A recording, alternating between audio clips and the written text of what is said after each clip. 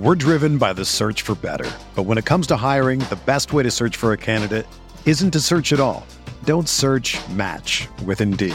Indeed is your matching and hiring platform with over 350 million global monthly visitors, according to Indeed data, and a matching engine that helps you find quality candidates fast. Ditch the busy work. Use Indeed for scheduling, screening, and messaging so you can connect with candidates faster. Leveraging over 140 million qualifications and preferences every day, Indeed's matching engine is constantly learning from your preferences, so the more you use Indeed, the better it gets.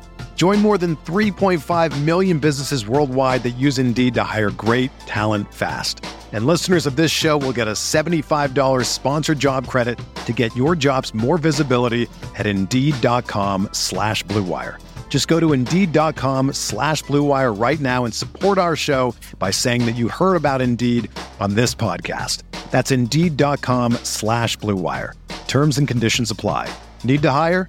You need Indeed. This podcast episode is brought to you by Coors Light. These days, everything is go, go, go. It's nonstop hustle all the time. Work, friends, family, expect you to be on 24/7. Well, sometimes you just need to reach for a Coors Light because it's made to chill. Coors Light is cold lagered, cold filtered, and cold packaged. It's as crisp and refreshing as the Colorado Rockies. It is literally made to chill. Coors Light is the one I choose when I need to unwind. So when you want to hit reset, reach for the beer that's made to chill. Get Coors Light in the new look delivered straight to your door with Drizzly or Instacart. Celebrate responsibly. Coors Brewing Company, Golden, Colorado. Love a good deal? Sail into the season at Banana Republic Factory's Mega Labor Day Sale. Entire store 50 to 70% off. Dresses from $19.99. Polos from $16.99. Find your nearest store or shop online only at Banana Republic Factory.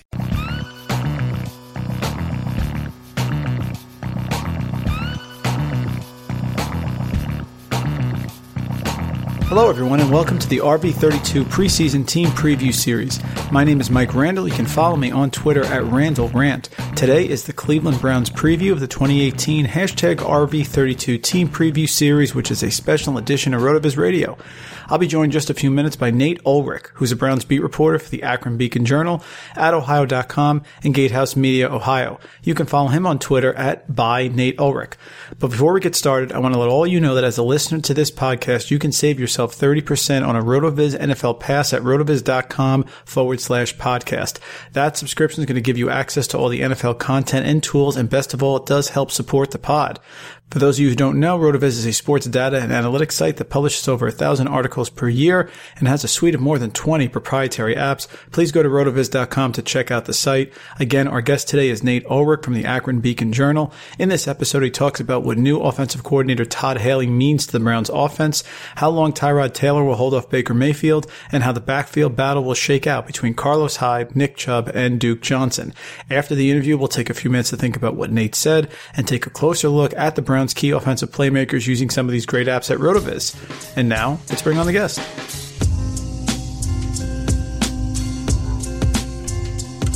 We are pleased to welcome to the show Nathan Ulrich, who is a Cleveland Browns beat reporter for the Akron Beacon Journal, at Ohio.com, and Gatehouse Media, Ohio. Please follow him on Twitter at @NateUlrich. He joins us for a few minutes on the RV32 team preview series to talk about the Cleveland Browns. Nathan, thanks for a few minutes today. How you doing?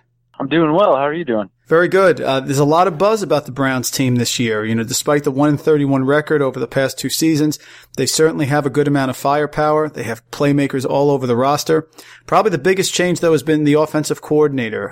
Hugh Jackson's not going to be calling the plays anymore, but it's going to be former Steelers offensive coordinator Todd Haley, who's staying in the division, and he's joining the Browns. So how's the offense look so far, and what are you hearing about the Haley impact during the preseason? Well, the Haley impact is huge because the past 2 years, when the Browns went 1-31, as you mentioned, Hugh Jackson had two full-time plus jobs, and that was head coach of the Browns and offensive coordinator of the Browns.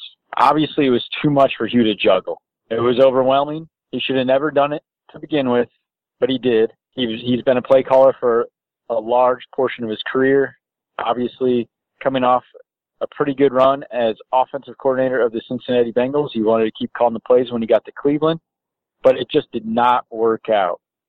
So Hugh was brought back despite 1-15 in his first year and 0-16 in his second year. Ownership gave him a mulligan. And having said that, he knew something had to change other than Sashi Brown. Sashi Brown was the head of football operations who had controlled the roster decisions, who was fired December 7th and replaced by GM John Dorsey. But something else needed to change, and that was that Hugh Jackson needed to be freed up to be a head coach and not to be a head coach and an offensive coordinator at the same time. So he got fortunate. The Pittsburgh Steelers did not renew the contract of Haley, and after a successful 6-year run in Pittsburgh for Haley, he became a coaching free agent and took the Browns job. Hugh gave him play calling duties. It's Haley's playbook, and it's totally, Todd Haley running the offense. Now, Hugh Jackson has some input as a head coach, of course, and he always leans toward the offensive side because that's where his background is. But really, Todd Haley has taken the reins. And in terms of how the offense has looked in the preseason, it's been up and down.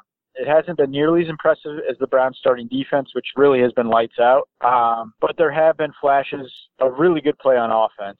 The lineup's been inconsistent. Josh Gordon, who is, I'm not going to say the best player on the Browns' offense because I would give that title to Jarvis Landry, but I think Josh Gordon is the most talented. There's a distinction between best as in most productive during a career and most talented as in the best physical skill set. Josh Gordon's the most talented. He missed all of training camp pretty much, did not practice in training camp, was there for some of it in the later stages as an observer of practice, but he missed all the preseason games. He was away in Florida receiving treatment for his well-known battle with addiction. So Josh Gordon was gone. Rookie receiver Antonio Callaway was in and out of the lineup with a groin injury. They really like him. He's in line to be their third receiver. So, they had some inconsistencies in the lineup. Obviously, the quarterbacks, Tyrod Taylor and Baker Mayfield, being new arrivals, gives this offense a completely new look. And obviously, as we're talking about here, it all starts with Todd Haley. It certainly does. And there's a lot of weapons there in that receiving core. And that brings our attention to the quarterback. Nathan, we saved the Browns here at RotoViz to the end of the preseason. Reason being, we wanted some clarity on the quarterback position. Now, I think we have that. I think it's Tyrod Taylor is going to be the starter. Baker Mayfield certainly going to be the backup. But Mayfield played well in the preseason. Taylor, of course, had the dislocated pinky during the third preseason game. So I guess, it is Tyrod Taylor's team, correct? He is going to be the starting quarterback, but how long do you think that could go? Is it going to be a quick hook, or are they really going to bring Mayfield along a little slowly? Well, you're correct. Tyrod is going to be the starter. He'll be the 29th starting quarterback for the Browns since 1999. It's so hard to keep track of. I had to look it up. But he will be that guy September 9th against the Pittsburgh Steelers. And I think, I think he's got about week 3. If the Browns go 0-3, they're going to play the Pittsburgh Steelers at home to open the season. Then they're going to travel to face the New Orleans Saints in week 2. Then they've got the New York Jets at home on a Thursday night football game. And I think if they lose that one and they go 0-3, that could be a real turning point for the organization. Not only at quarterback, which obviously is the most important position, but I think that's when Hugh Jackson could be in trouble. I don't think the leash is extremely long for Tyrod Taylor because, let's face it, Baker Mayfield is the number 1 overall pick. The Browns view him as the future of their franchise. Tyrod is, a rental, so to speak. He is a bridge to the future, and that future is Baker Mayfield. Now, the Browns did not want Baker Mayfield to start the season because they got Tyrod Taylor in March via trade from the Buffalo Bills. They traded a third-round pick. It was the 65th overall pick, the first one in the third round in April's draft. And they figured this guy has a 22-21 record as a starter. He's not an elite guy, but he can get us back to respectability after 0-16. So let's have him come in and let our rookie quarterback, who we're going to draft number 1 overall, kind of learn and from the sideline watching Taylor, a guy who's a consummate professional. So that was a plan from the very beginning, and they told Baker Mayfield that even before they drafted him when he visited team headquarters during the pre-draft process. So this is something they've had in place for a long time. They're going to work that plan as long as it makes sense, and I think that really is going to be about 3 weeks If they go 0-3, I think that's when you could really start to see big changes at quarterback. And that's when all the talk about Hugh Jackson potentially being let go would really ramp up too, because let's face it, it is surprising given, his record that he came back, but ownership gave him that vote of confidence and they're hoping he can turn around. But, I just think that that's a pivotal juncture early in the season for the Browns. Week 3 against the Jets, there's that long weekend. If you're going to make changes, that would be a time that you could do it if you felt it was necessary. It's a fair point. In this team, that Pittsburgh game, I'm kind of eyeing that one myself, at home against Pittsburgh, Todd Haley, the whole thing, and there's a lot, like you said, there's a lot of weapons here. I think that 3-game start, like you said, is very important. One of the other areas on offense that's looked impressive in the preseason has been the backfield. When you have a quarterback like Tyrod Taylor, he opens up those running lanes. Carlos Hyde enters his 5th NFL season. He has a great all-around skill set. Duke Johnson signed that big 3-year extension in the offseason. He's been the most targeted running back in the NFL over the last 3 years. And of course, the Browns drafted Nick Chubb, prolific running back from Georgia, in the 2nd round of the draft. So handicap the backfield for us. Is this a 3-headed monster, or do you see somebody getting pushed out in a touch squeeze? Well, that's going to be really interesting. I tend to think that it's going to be more of a running back by committee thing, but they reserve the right, and I think they would like to kind of ride the hot hand. So if they do get somebody going, I think that they're going to give that guy the opportunities, knowing that, hey, this is running back. These guys get beat up. We need depth here. We need quality depth. We're in the AFC North. We know what Cleveland is like in December. Not just Cleveland, but Baltimore, Pittsburgh, and Cincinnati. All outdoor stadiums, all cold weather cities. I know the passing game rules the NFL. That is by far the most important facet of the game and the path to winning in the league.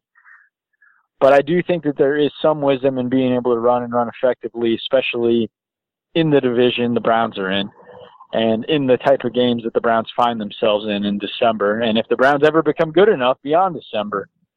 So I get it. I think Duke Johnson is the best all-around running back they have. The guy is really amazing and versatile and a really, really good receiver. But when anytime he has the ball in his hands, whether he's catching it out of the backfield, lining up in the slot and catching it as a receiver or carrying it as a running back, he rarely goes down on first contact. I mean, the guy is very elusive and tough. He's not the biggest guy, but he's bigger and stronger than a lot of people give him credit for. I really like Carlos Hyde and what he's brought to the table here. I think he's actually exceeded my expectations a little bit, to be honest with you. So I think he's looked pretty good in the preseason. He has not stayed healthy throughout his career. He's only played all 16 games one time, and that was this past season with the 49ers. So that makes sense why you need that depth, why you draft Nick Chubb, a guy who's promising as well. But I think to start the season, Carlos Hyde is definitely the starting running back in terms of the guy who you think is going to get the most carries. But I would think Duke Johnson could get the most amount of touches because he is that versatile all-around weapon. Nathan, you talked about the wide receivers a little bit. Josh Gordon, obviously one of the most talented receivers in the NFL. Browns brought in Jarvis Landry, which has seemed to be a tremendous acquisition, not only for his speeches on Hard Knocks, but his ability on the field, motivating guy. And I had the pleasure of seeing David Njoku play football and basketball here in New Jersey. I'll tell you this, Nathan, when I saw him live, I said, if that's not an NFL player, I don't know who is. So a lot of great options there in the receiving game. Talk a little bit about that, especially in Njoku. Is this going to be sort of a breakout year for him? The Browns are hoping. I mean, he was 21 last year as a rookie, one of the youngest players, in the NFL. And he's a guy, as you know, that is as athletic as they come with a, 7-foot-plus high jump as a track and field star in high school. And I've talked to him a lot about that.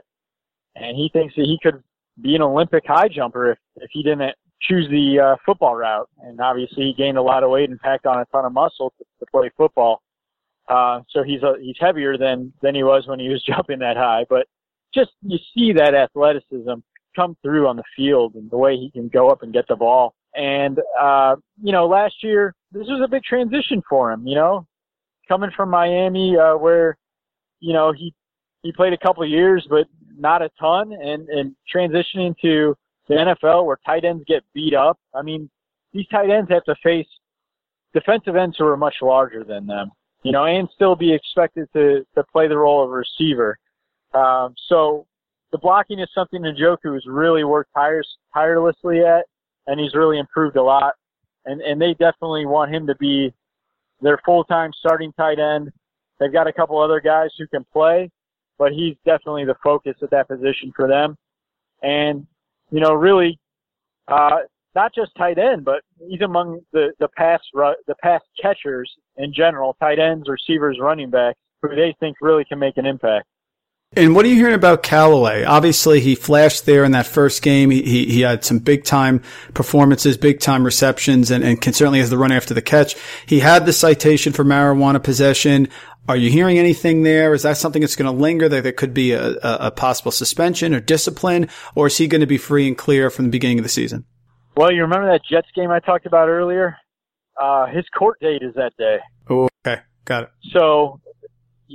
So he this is ongoing, and the league is going to let it play out legally before it makes a decision. But he could face some discipline from the NFL. At this point, it would likely be a fine because it's kind of a long story, but he basically entered the NFL in its substance abuse program because of a test at the combine that he provided. It was a diluted urine sample, and a diluted sample counts as a failed test in the NFL's book. So that put him into the substance abuse program. And under that policy, when you're in stage 1, if you have a violation, then you're subject to a fine and placement into stage 2. And then stage 2, that's when the suspensions begin. So according to the letter of the law, if he's disciplined by the NFL because of this incident, it's probably going to be a fine. And depending on what the medical director would decide, it could mean that he ends up in stage 2 of the program. In the immediate future, that's definitely something to think about long-term with him. Is he going to be another off-suspended receiver the way Josh Gordon has been? But in the immediate future, it's really about this groin injury. He's supposed to play a significant role in this offense, being the third receiver with Josh Gordon and Jarvis Landry as the starters. He's just dealt with some soft tissue injuries throughout training camp and preseason. And is he going to be able to overcome those to be a significant contributor and reliable? It's particularly interesting with him because he comes to the NFL with a checkered past. One of those red flags is that he was in a credit card scheme and caught in a credit card scheme. And as a result of that, he was suspended for all of last season at Florida. And so this is a guy dealing with a lot of soft tissue injuries, maybe partly because he did not play football at all last year and his body is getting acclimated to the game again. Oh, we really appreciate a few minutes here, Nathan. I got one more for you and then we'll get you out of here. So we talked a lot about the offense. Greg Williams is there with the defense. He's been very outspoken recently on some of the players. But as you said, this has been an impressive defense in the preseason for the Cleveland Browns. Las Vegas has the over-under for the Browns at 5.5. Like I said, a lot of buzz for this team this year, a lot of expectations, pressure on Hugh Jackson as well. How do you see everything, offense, defense, coming together for the Browns this season? Where do you think they end up at the end of the year?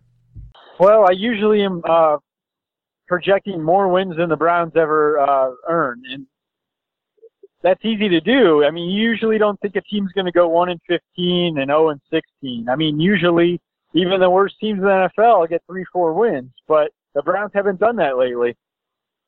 Still, despite all that, I actually am pretty optimistic. I mean, John Dorsey has added so many key veteran players to this team since he took over. And, he's obviously drafted some very, highly touted prospects early in that draft because of all the picks that they had stockpiled.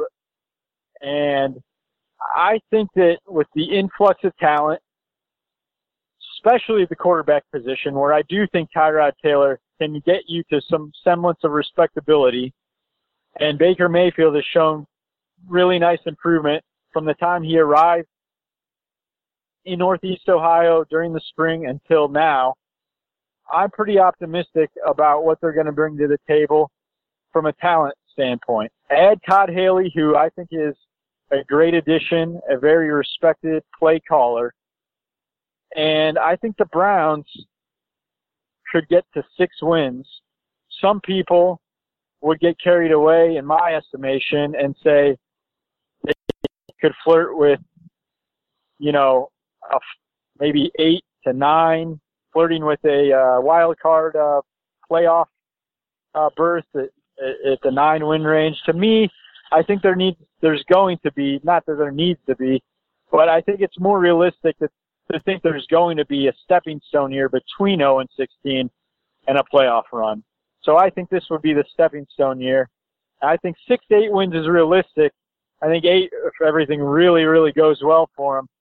But I expect 6 to be more reasonable, and that is going to be my prediction. I'm total agreement with you. I think that's a very fair prediction, and I think they are very live in that opening game at home against Pittsburgh. I think that's going to be a real fun and a very close game.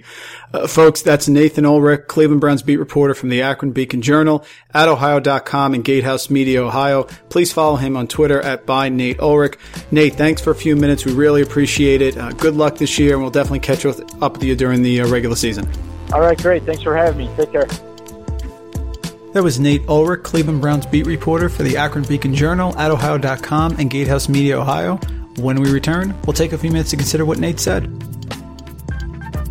Hey RotoViz fans, allow me a brief second to tell you about our good friends at the FFPC, the home of season-long high-stakes fantasy football. With just days left in the 2018 fantasy draft season, the FFPC has a format to suit every diehard's interest and budget. Whether it's best ball, superflex, or classic managed leagues, there are dozens of live drafts filling all day long, starting at just a $35 entry. Now, are you ready for your greatest challenge? Then check out the FFPC main event. The main event is the world's biggest event in season-long fantasy football. Come to Las Vegas for a 3-day weekend of a live draft and festivities at the Planet Hollywood Resort and Casino, or draft online from the comfort of your own home. Play for the $250,000 grand prize, over $2.2 million in total prizes, and fantasy immortality. Over 1,400 diehards like you are already signed up. What are you waiting for?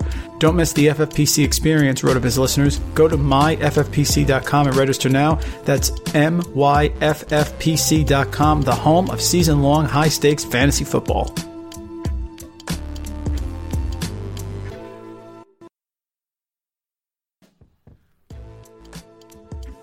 We thank Nate Ulrich, Cleveland Browns beat reporter for the Akron Beacon-Journal, for joining us here in the RV32 team preview series talking about the Browns. If you just look on the surface at the Cleveland Browns and the 1-31 record over the last 2 years and how Hugh Jackson is, as Nate said, on the hot seat, you're missing the essence of this team. There are fantasy football playmakers all over the offense here, and this team provides a lot of intrigue. That's why you may have heard out in Las Vegas, they are actually receiving the most bets to win the AFC North. People think it's possible, and that's because despite all the negativity, on paper, they look to be much improved. Now, Nate talked about the defense and how the defense has really stood out in preseason. And I will tell you, in that home game against Pittsburgh, I expect that Cleveland front defensive line with Myles Garrett to put pressure on Ben Roethlisberger. So I think the defense will be improved. Greg Williams certainly has been around for a while. He's got a good reputation as a defensive coordinator.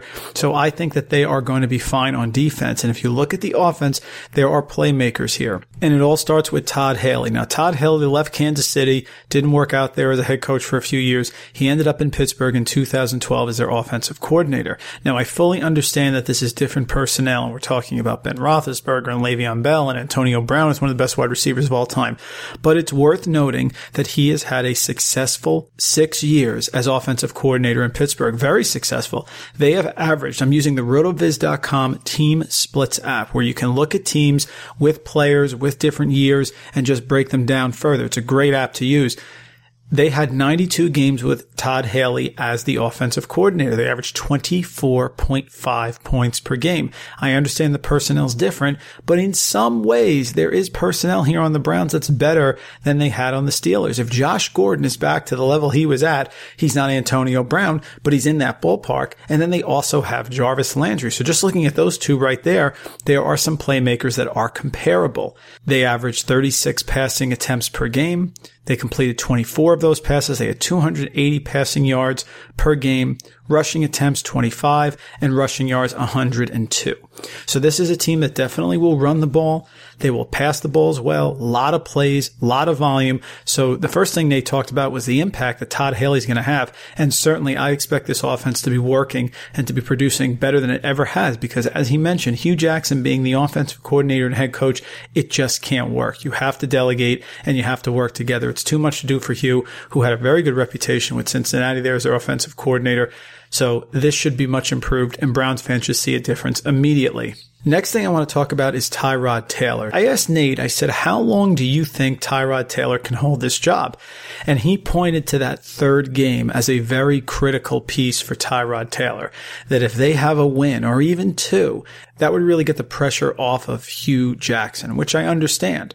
If he starts 0-3 and they lose the third game, which is at home to the Jets on a Thursday night, he feels that would be a little too tough to recover from. But assuming this team has success and it's battling, I do not think we're going to see Baker Mayfield anytime soon. And that really means something, because Tyrod Taylor has produced from a fantasy perspective every year he's been given the chance, and he has not had as good of weapons in Buffalo with those years as he'll have in Cleveland this year.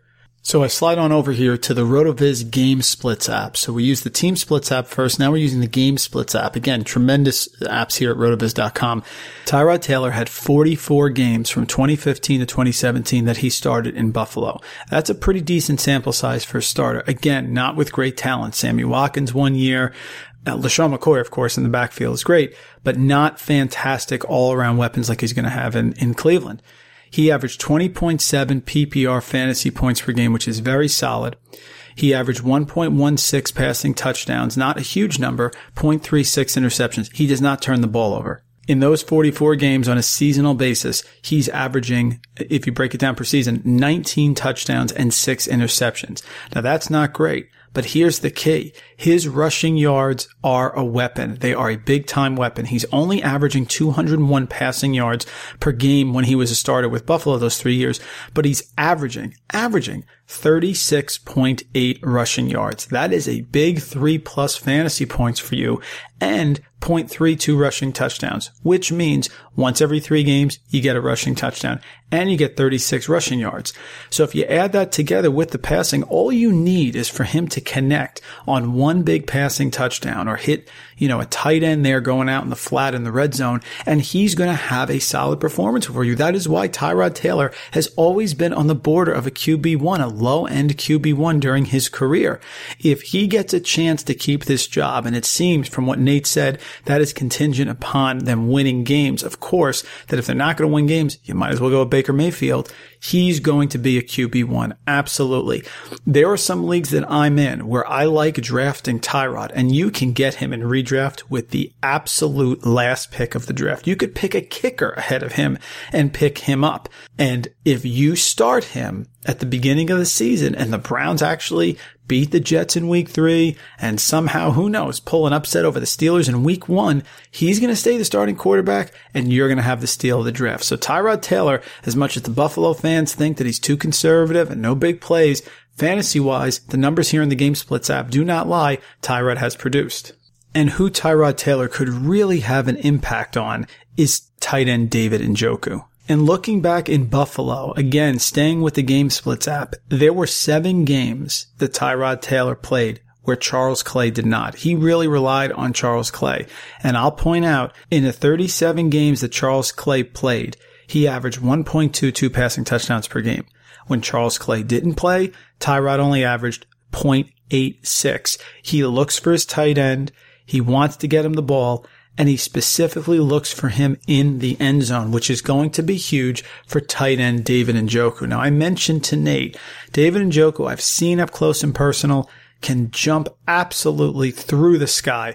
Huge athlete, strong guy, measures 6'4", 246 pounds, played at Miami, feels he could have been an Olympic-level high jumper if he just had a chance to work at it, but instead he's packed on the muscle and is one of the most impressive athletes at the tight end position. And if I go to the RotoViz screener app, and if you, then next there's game splits, there's team splits, and there's also the RotoViz screener, you can filter and look since the year 2000 and compare David Njoku's rookie season to all the tight ends in their first year since 2000 now until 2017. So those 18 seasons there from 2000 to 2017, and the results are fascinating. Now look, there are some tight ends who really didn't do much after their first year. Randy McMichael in 2002 had 39 receptions, 4 touchdowns, and 485 yards. But tight ends don't normally contribute early. So their first year, it's usually not as big a contribution.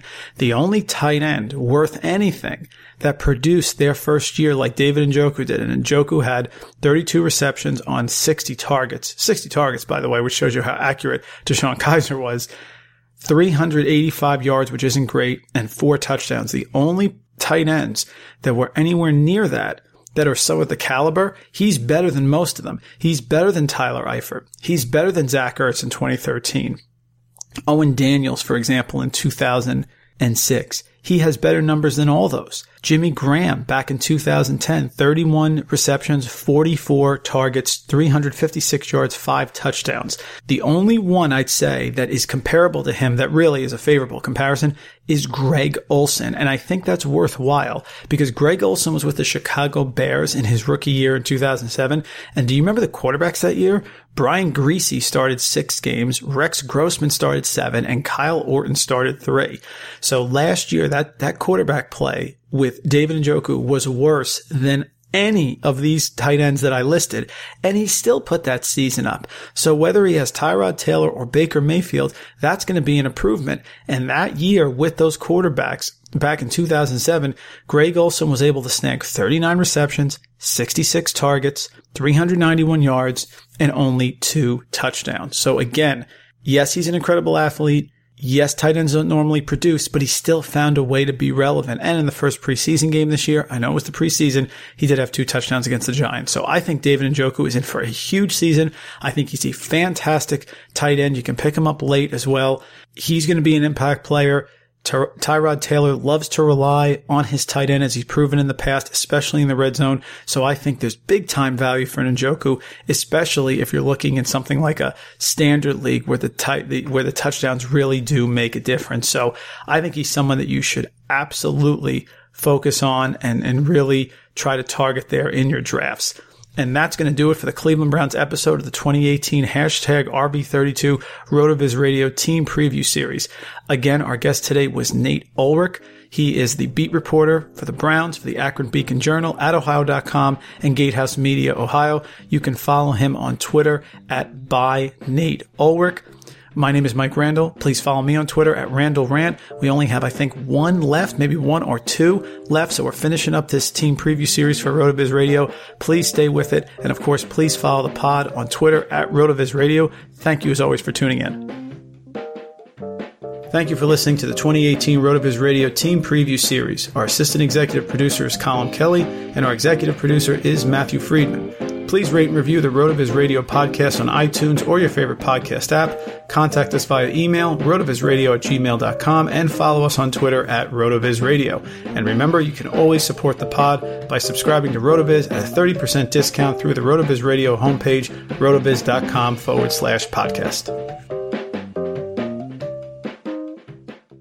This episode is brought to you by Decoy Wines of Sonoma, California. As you gather with family and friends this summer, experience the best of wine country with Decoy by Duckhorn. Winemaker Tyson Wolfe spends every vintage focused on harvesting grapes and crafting wines from the finest vineyards. Whether it's our flagship Cabernet or crisp and refreshing Rosé, Decoy has just the wine for your discerning taste. Ask for us at your local wine shop or visit decoywines.com/celebrate to locate our wines near you. Whether you're firing up the grill, hosting an alfresco get-together, or enjoying the warm summer nights, let Decoy by Duckhorn elevate your occasion.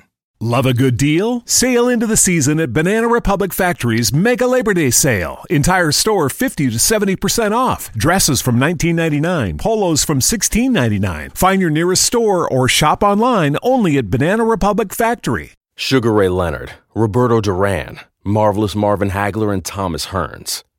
Legends, whose four-way rivalry defined one of the greatest eras in boxing history. Relive their decade of dominance in the new Showtime sports documentary, The Kings, a 4-part series premiering Sunday, June 6th, only on Showtime.